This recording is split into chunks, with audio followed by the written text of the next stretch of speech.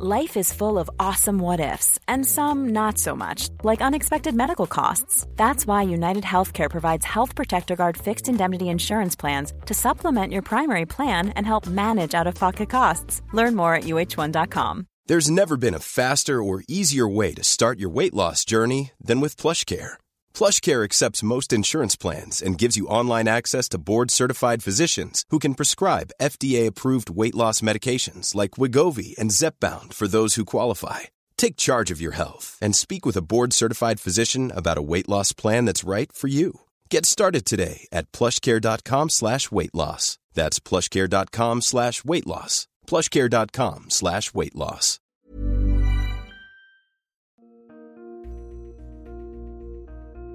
Hi, I'm David Ross, and welcome to episode 13 of The Sun's new podcast, Israel's War on Terror. Israel's military leaders say its operation to destroy the Hamas terror group is shifting from intense battles to more targeted operations.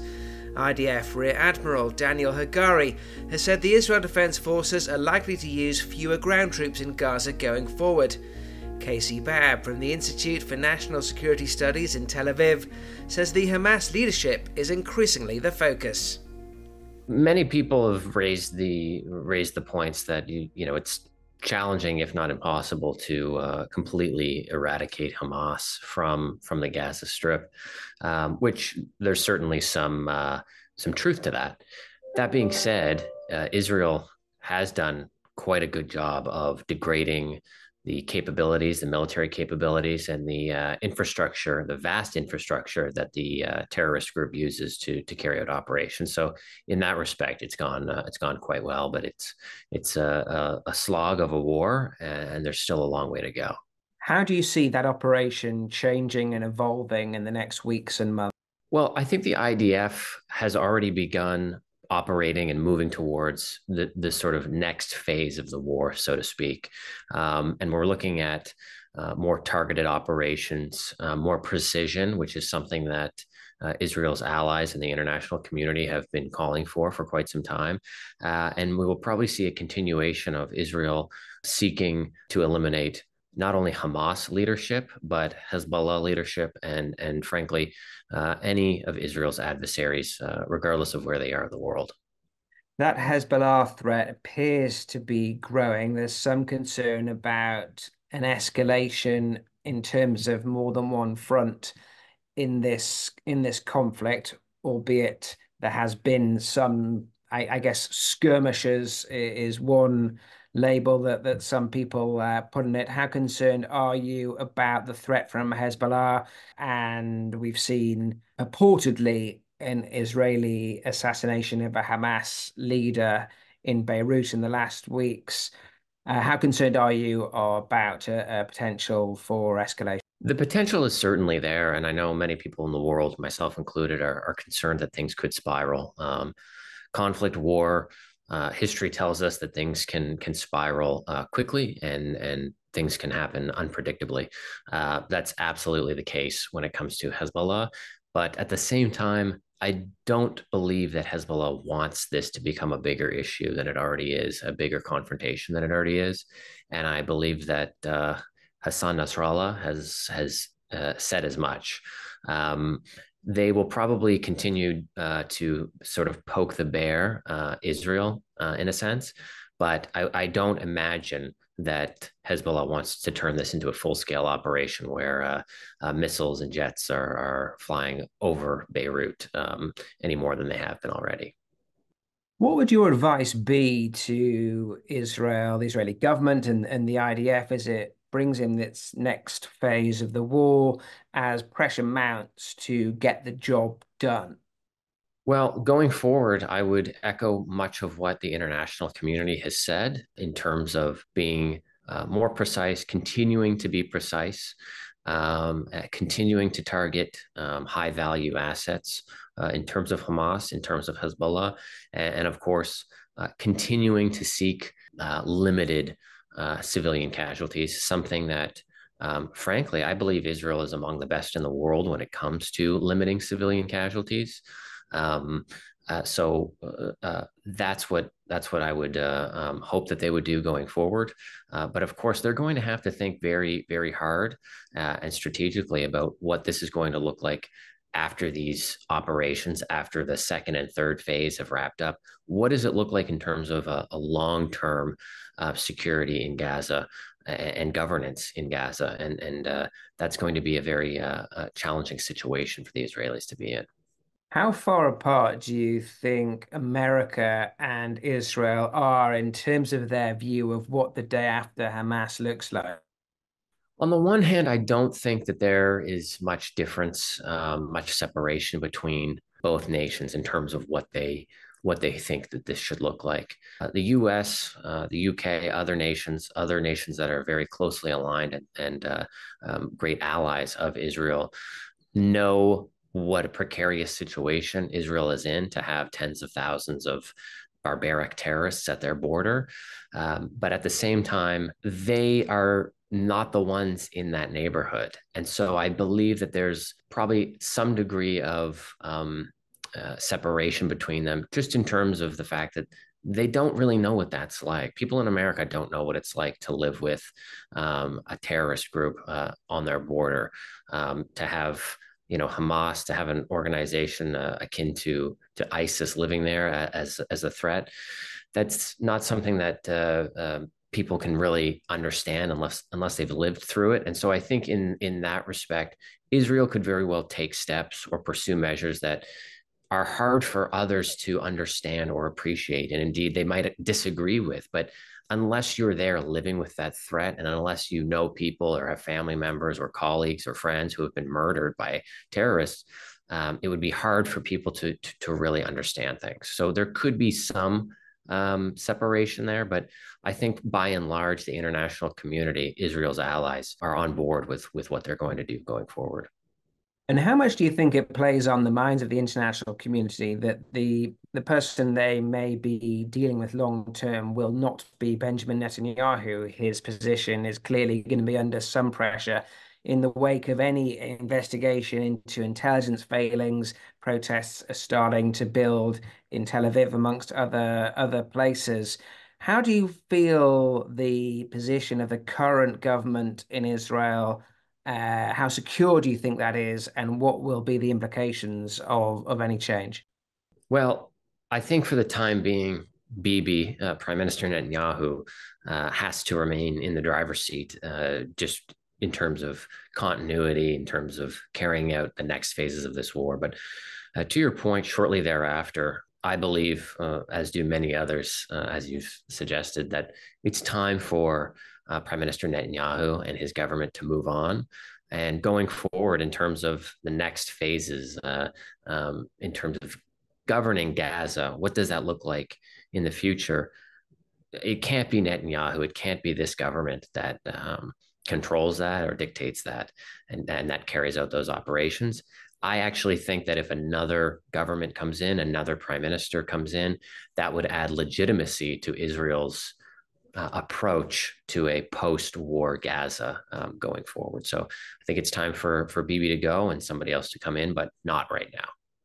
How significant do you think of an issue is events in Israel and the Middle East when it comes to the upcoming US elections, and how might the strategy of the US change depending on whether that is a Trump administration, a Biden administration, or an so far unnamed other?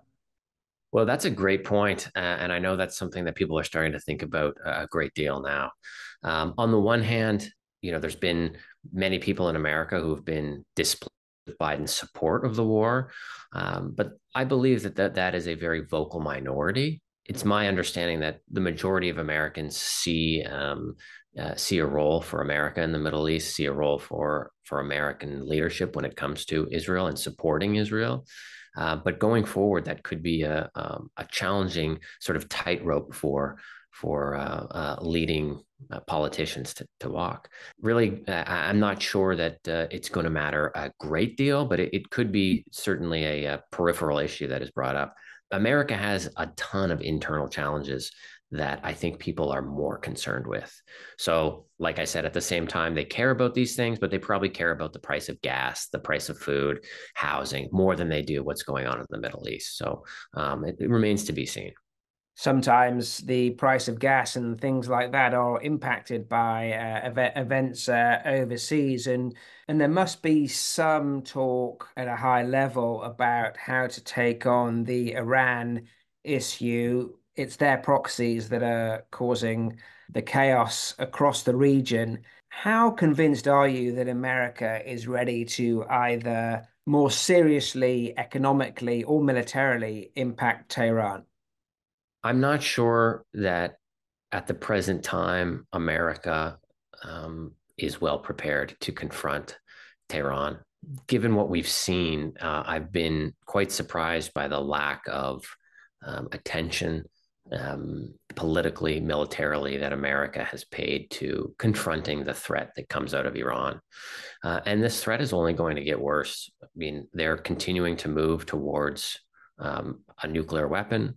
They're continuing to support operations, terrorist operations from Lebanon to the Gaza Strip to elsewhere, and they're using countries around the world, including Canada and the UK, to finance their operations, to recruit, and to plan phases of their future confrontations with Israel and of course with America. So I think people need to wake up, the Americans, Canada, other nations, and say, if we don't address the threats emanating from Tehran soon, it might be too late. And I wouldn't be surprised if we see a broader, a larger scale military confrontation with Tehran in the near future. And as is always the case with events overseas, there are movements that try and seize on these opportunities to cause problems at home. The rise of anti-Semitism in Canada, in the UK, and in America since October the 7th has been even more shocking than many experts predicted. What's your take on that? How do you see that developing, and what is the solution? I mean, in terms of anti-Semitism around the world since October 7th, it's been appalling. But I'm not sure many people are as surprised as we think they are. I mean, this has been going on for years. Anti-Semitism has been unrelenting for 100 years, and people say that it has to do with Israel. It's because of Israel. The government's actions in Israel that this isn't about Jew hatred. This is about politics and politicians. And in fact, that's completely off the mark. The reason that Israel exists is because of anti-Semitism. It's not the other way around. And we're seeing a historic spike in hate crimes across the world. And really, David, if somebody is more emotional, if they feel more agitated by seeing the Israeli flag than they do an ISIS banner or the flag of Hezbollah or Hamas, we've got a real problem. And governments really need to crack down on this. And entire communities, frankly, need to be de-radicalized. Anti-Zionism is anti-Semitism, and more needs to be done. Now, what that looks like, I'm not sure.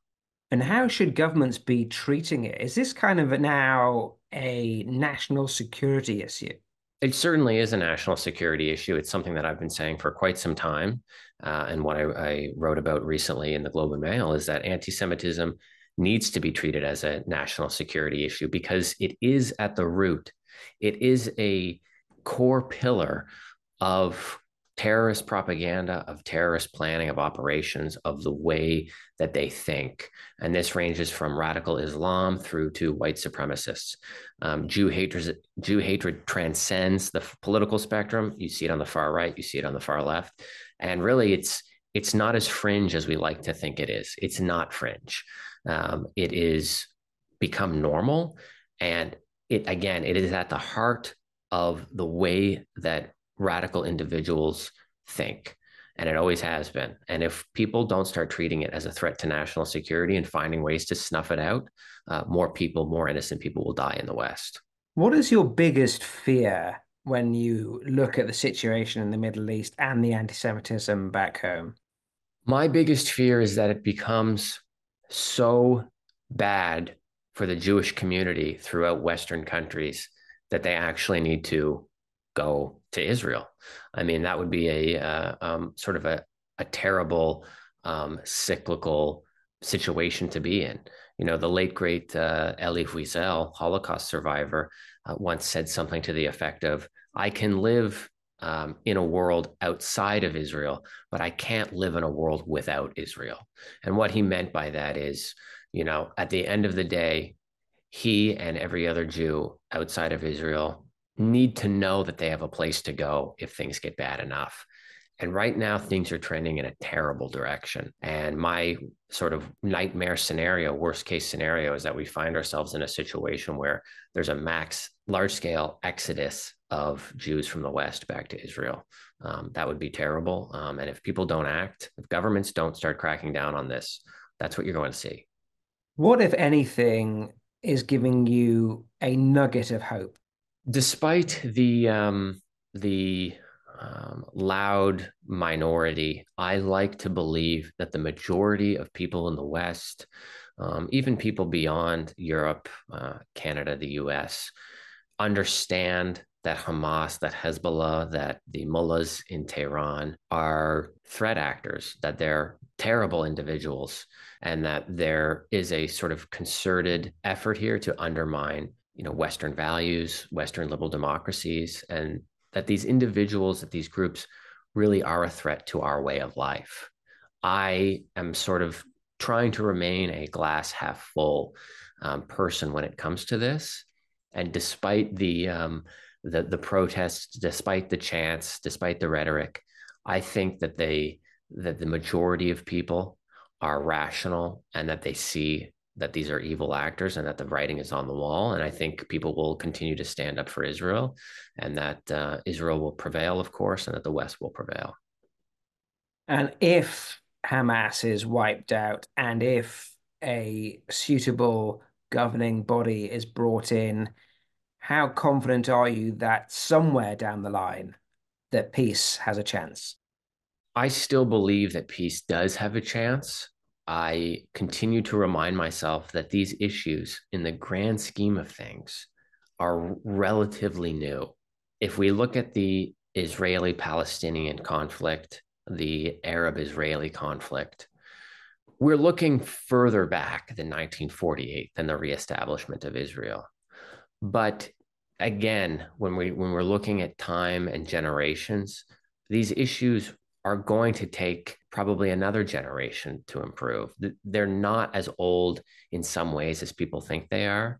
And I believe that peace can be achieved. We've seen with the Abraham Accords that Israel has reached peace treaties, diplomatic relations with a number of Muslim countries, a number of Arab countries.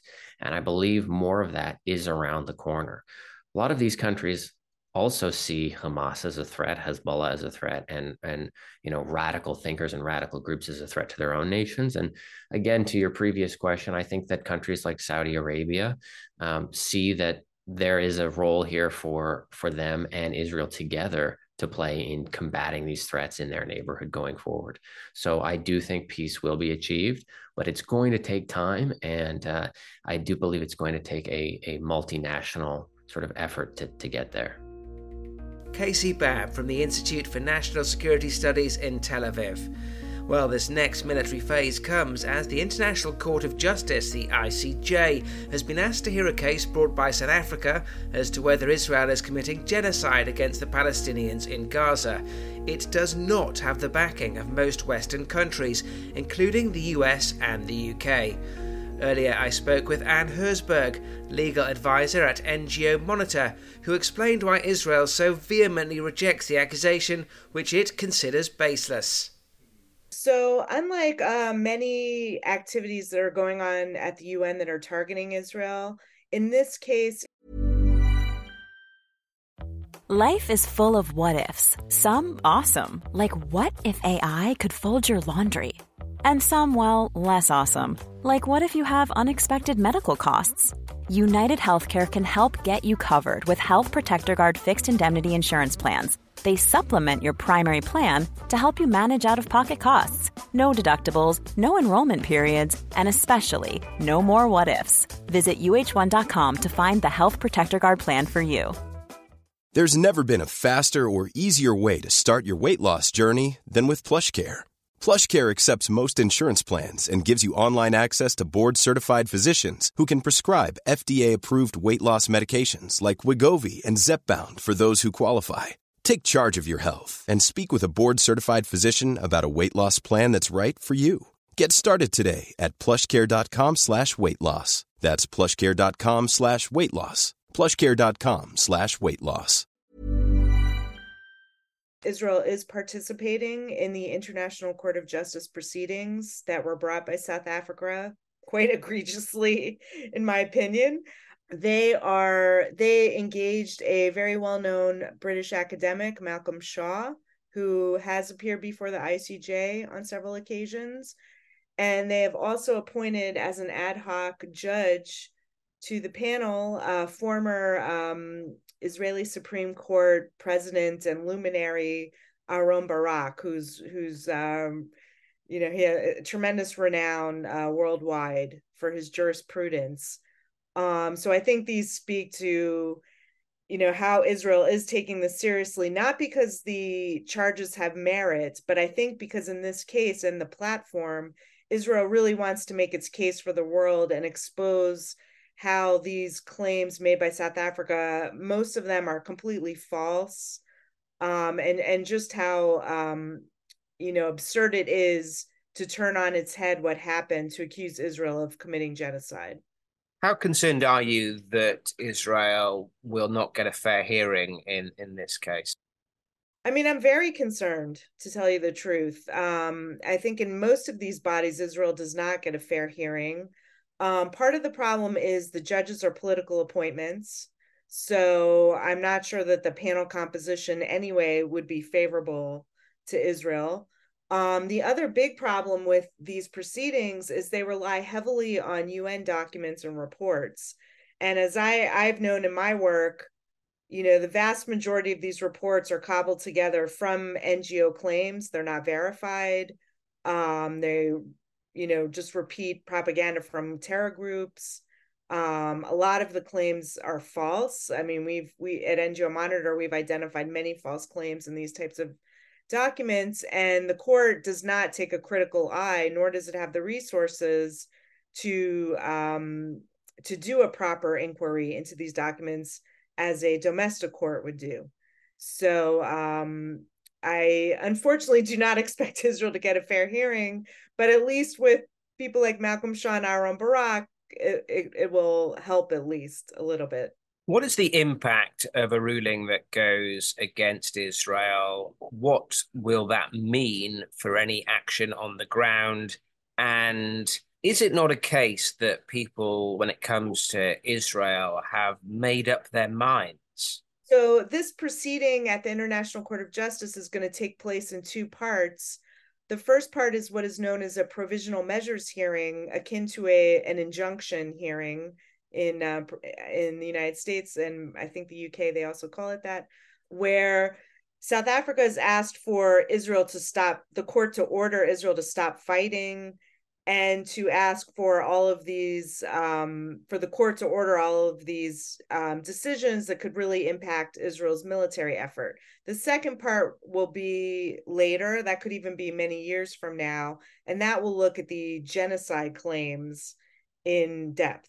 But the first part, if the court, makes a ruling that Israel must stop fighting, I don't expect it'll go that far. I think it'll go far in some of the other things asked for.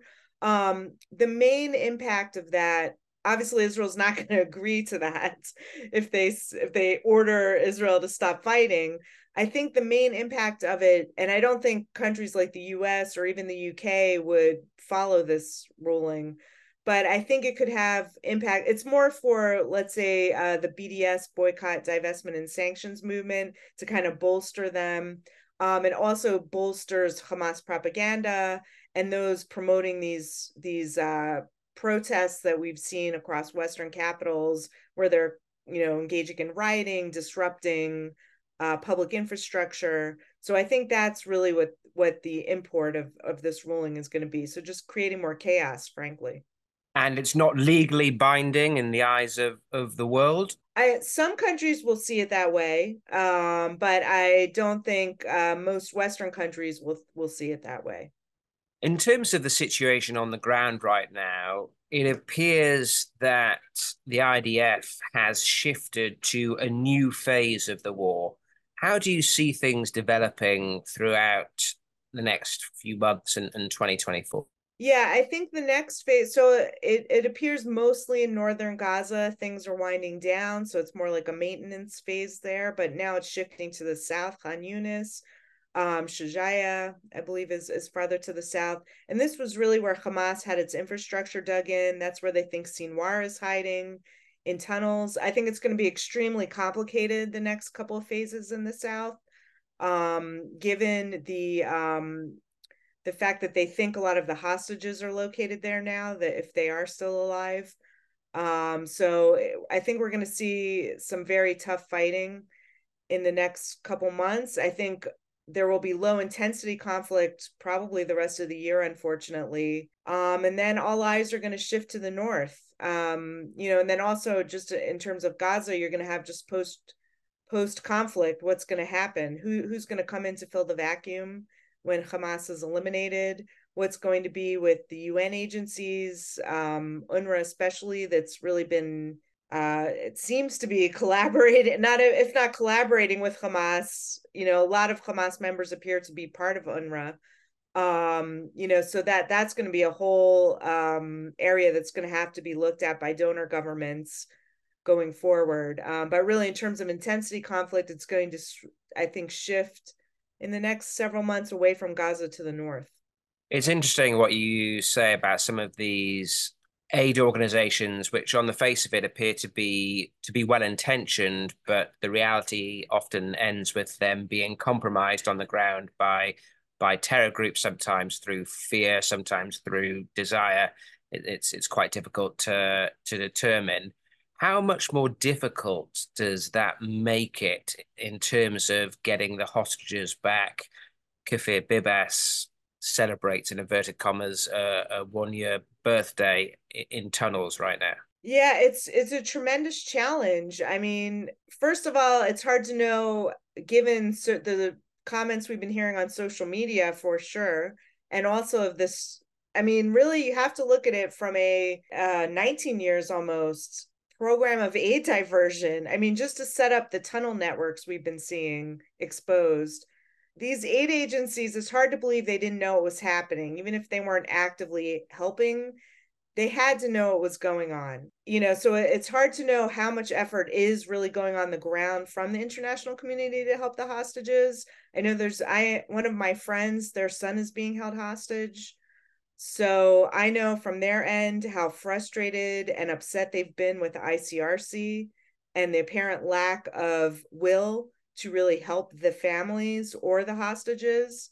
Part of it is, I believe the ICRC is afraid that their staff on the ground could be endangered by Hamas, but at the same time, their role is humanitarian and to help hostages. That's one of the reasons the agency was set up. So it's a tremendous problem. I feel the international community has shown very little sympathy or efforts towards the hostages. It's been terrible.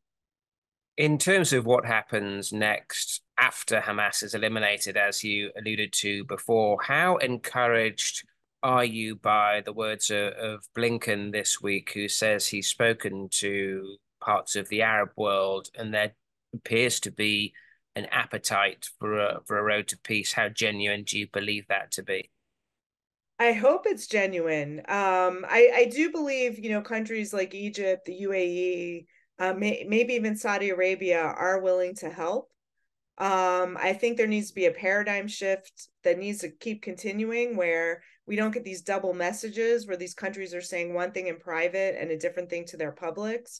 I think that really needs to change. I think the main challenge, though, is going to be who are acceptable actors to the people of Gaza. Because if the people on the ground don't find these actors credible, then I'm not sure how things are going to change. So to me, that's really the main thing to look out for. Who will they accept as potential leadership in helping that territory get reconstructed? That's a really interesting point about what the people of Gaza see as a genuine leadership option, because if you have been educated since birth to hate Israel, hate Jews, hate the West, then it's almost inevitable, isn't it, that they don't see an option, they don't see hope, and so they are drawn potentially to a terror group like Hamas. Yeah, it's just an awful situation, and I'm not sure, even if people have spoken about the PA coming in, the Palestinian Authority that governs in the West Bank, and I'm not sure how much credibility even they have in Gaza at the moment. They haven't for a while. It's going to be a challenge to look at paradigms. I think it's worth looking at, maybe in the UAE, how their education system is changing, and trying to bring that in. But I think this is going to be a many decades process. It's going to have to start with the kids, and that's really the only way that there's going to be a new reality. And what of the Israeli government, the current Israeli government? How likely do you think it is that once inquiries into intelligence failings, etc., come through, that Netanyahu and this very right-wing government can survive? And also, how irresponsible do you think some of the comments that have come out during the course of the last 3 months have been, and how does that play into these hearings, these claims from the likes of South Africa? How unhelpful is it? I think many of the comments have been very unhelpful. I do think, though, it's important to point out that the people making those comments are not the people that are in charge of the policy decisions in Gaza. Thank goodness. So they are not responsible for that. So it's a bit egregious for the South Africans to cherry pick statements by parliamentarians that have no impact on what's actually going on to support their claims. It's very disingenuous, dishonest, in my opinion. But I do think those actors should think twice before they say things like they've been saying. And then in terms of definitely there needs to be an inquiry. That is of the utmost priority, because the security failings of October 7th are, the worst in Israel's history. And I'm not sure the government can survive even afterwards. In the polls right now, Likud is way down. And I think the country will probably want new leadership when when the conflict has died down enough such that political process can get back into full swing. Who do you think might emerge as the next leader of Israel? Somebody who can unify the country and potentially join a road to peace? Yeah, I mean, Benny Gantz is doing very well in the polls. So I think at the moment he seems to be standing out. Yair Lapid has stood out, but his party is not as high up based on the last polls I saw. Naftali Bennett, I think, had quite a bit of popularity. And then it could be there'll be new figures that emerge. But I think the people that were in the last government, again, I think right now seem to be the most likely choices, I would say. And as the situation develops, how well do you think Israel is coping with the media war? There's obviously a military war on the ground, but there is a war of perception, a war of ideas going on, and that stretches from appearances on TV news to college campuses. How well do you think Israel has responded to this huge demand for comment? Yeah, I mean, I think two things. I think the government has been doing a much better job than it has in past conflicts. So there's a figure, Eylon Levy, who's a spokesperson who's been quite popular and has been doing a great job in his interviews. The IDF is putting out a lot more information in much faster time frame than in previous conflicts. But of course, there's a sort of a tidal wave of anti-Israel sentiment globally and in the media. And I think on the ground, Israelis, are frustrated with it, but we expect it because it happens routinely when these kinds of things flare up.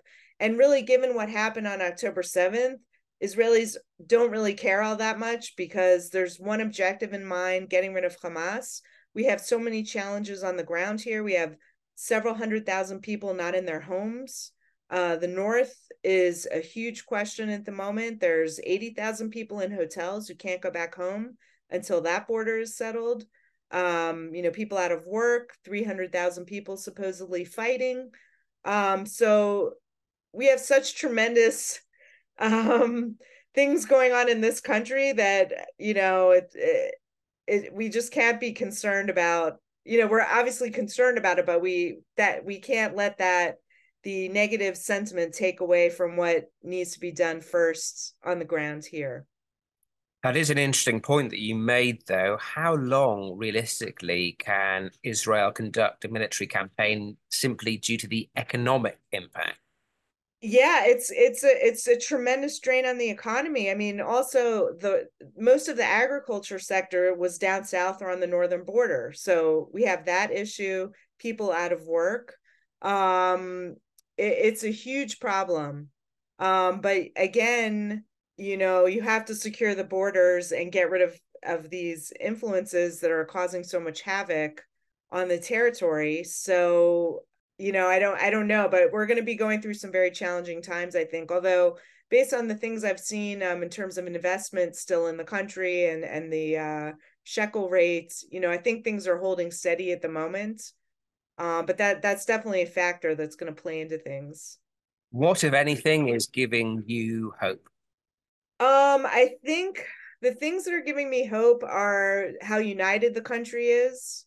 So we were having tremendous division and protests prior to this, and the way in which everyone has come together to help each other, regardless of political views, and regardless of ethnicity, Jews, Arabs, Druze, Christians, Muslims, everyone has really come together in the country. I was very worried about that splintering on October 7th, given what had happened in 2021, but the country is very united. So that's been of tremendous hope. I also do think globally, at least in the West, there's a silent majority that supports Israel, even if the loudest actors are on the side of Hamas. But I believe most people are on the side of, justice and want to rid the world of these terror elements. So I think those things are helpful, and I'm hopeful about that. And also I'm hopeful even on the anti-Semitism front, even though there is, again, these horrible protests and things that we've been seeing on the streets and on university campuses. The one other hopeful thing I have, which I think distinguishes it from previous times in history, is the governments are very supportive and want to protect the Jewish population, which is not what we saw, in other times. And I think that's a huge difference. So those things keep me going. Anne Herzberger there, legal advisor at NGO Monitor. Well, that brings an end to this week's episode of Israel's War on Terror. You can search for more installments wherever you typically get your podcasts. Please let us know in the comments if you've any issues you'd like us to tackle, and we'll do our best to take them on in the coming weeks. Thanks for listening.